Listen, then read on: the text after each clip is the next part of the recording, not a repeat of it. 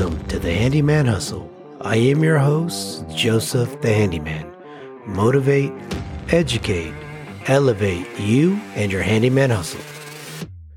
On today's episode, I will be discussing how to communicate with a prospective client who wants an estimate, the true cost of offering an estimate, the importance of conversion rates, and the qualifying procedure to obtain the right client. If you are in the handyman hustle, one of the most important areas of your business is generating new leads and the cost associated to obtain the lead. Whether it's an estimate done in person or virtually, there are associated expenses in obtaining that lead. An in-person estimate requires you to visit the home of a prospective client, schedule that appointment where you are unable to take on other work, and spending gas getting to and from the estimate. Then if the client says no thank you, it has turned into a lost, expensive lead.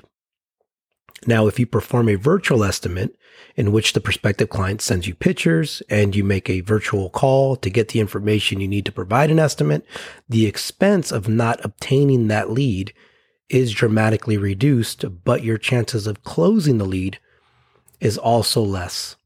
This is because you are not able to properly give the value and settle any unforeseen anxieties which turn into objections to close the lead. Now, in order to properly identify what is working and what is not working, you need to track and monitor your lead conversion rate. A lead conversion rate is how many estimates you are giving that are turning into jobs sold, and how many estimates you are giving that are not turning into jobs sold.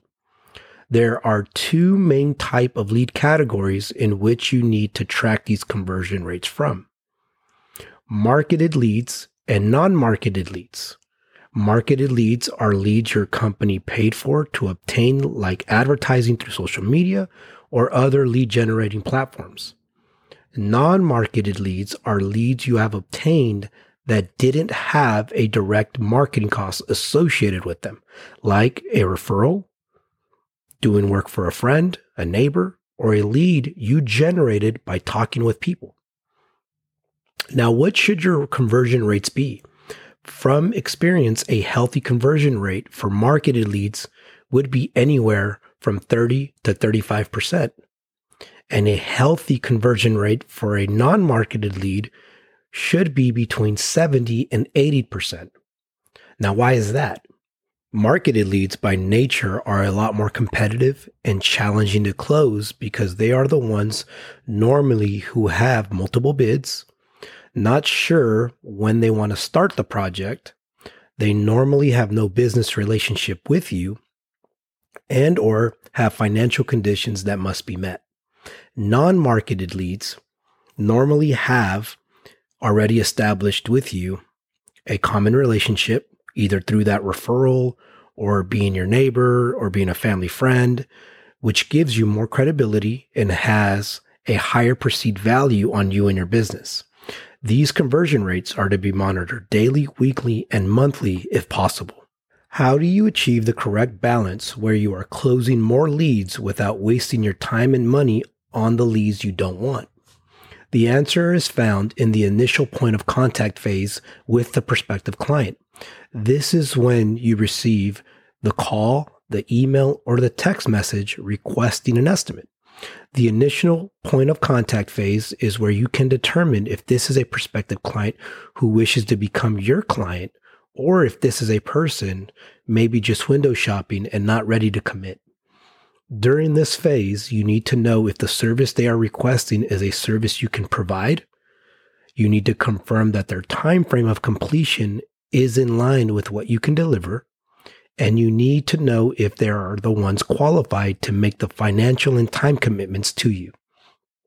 The way to find this information out is by asking effective questions.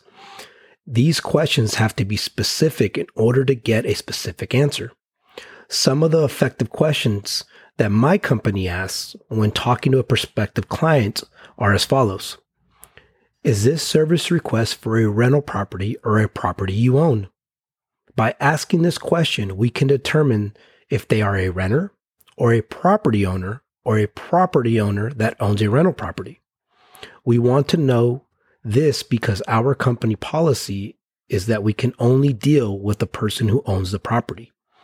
Renters would need property owner's permission to perform any work on the property owner's property. So if they don't own the property, we won't schedule an appointment or provide the estimate without talking to the right person first. How soon do you need this project completed? By asking this question, we can determine if their deadline is something we can deliver.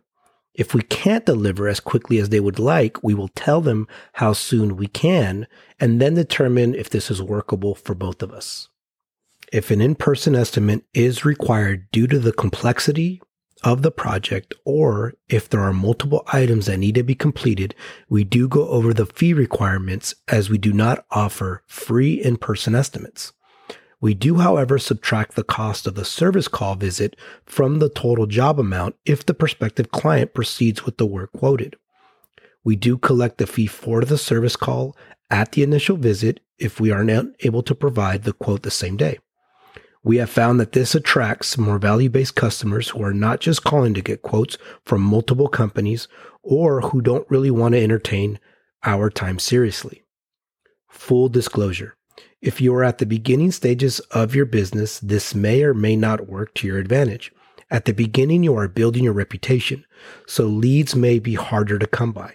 At the beginning, I offered free estimates, but within 6 months, I switched over to this format of in-person estimating. I have also had a lot of success with virtual estimates. Keep in mind, when you respond to an estimate inquiry, you are in the middle of a sales process. So keep in mind the following. When a prospective client contacts you, they have already made some decision on you and your company, but need clarity on other conditions they may have. They have done some research by going to your website, looking at your online presence, reading your reviews, or maybe they were referred to you by a neighbor, family member, or a friend, which is like having a third party validate your credibility. Based on that, you will get contacted. Now, the client, when they contact you, has a huge want to get their project completed, but they are unsure if you are qualified to perform the work. They want to know how quickly you can get the work done. There is also a really big need. They need help completing a project or a service, which is why they contacted you. They need someone with a certain skill set to do so. They need someone who they can trust to complete their request, and they need to know how much you are going to charge them. In any sales process, this is what's called a want and a need. This is the foundation of any business principle. This is also the first step in asking for and converting a prospective client to a client who will do business with you. Now, we will continue to build and discuss the sales process in depth on later episodes. This foundation at qualifying a prospective client at the initial point of contact takes time and practice. It's a skill that must be exercised daily to become more proficient at it. I am also a big believer in role playing. Find time to practice with maybe a significant other, maybe a family member, maybe a really good friend of yours, to build up your skills before doing this live with a prospective client. Now, I hope this information is helpful and you continue to prosper in the new year. This show only gets better with your input. Please leave your reviews with comments on what you think of the program, what you would like help on, or what topics you would like to hear. If I can ever be of service to you directly, feel free to contact me at information, that is completely spelled out, information@josephthehandyman.net. And speaking of feedback, I would love to give a shout out to one of our listeners who downloaded the podcast and gave some feedback as they are starting out their new handyman business. Dave, if you're listening, thank you for your feedback.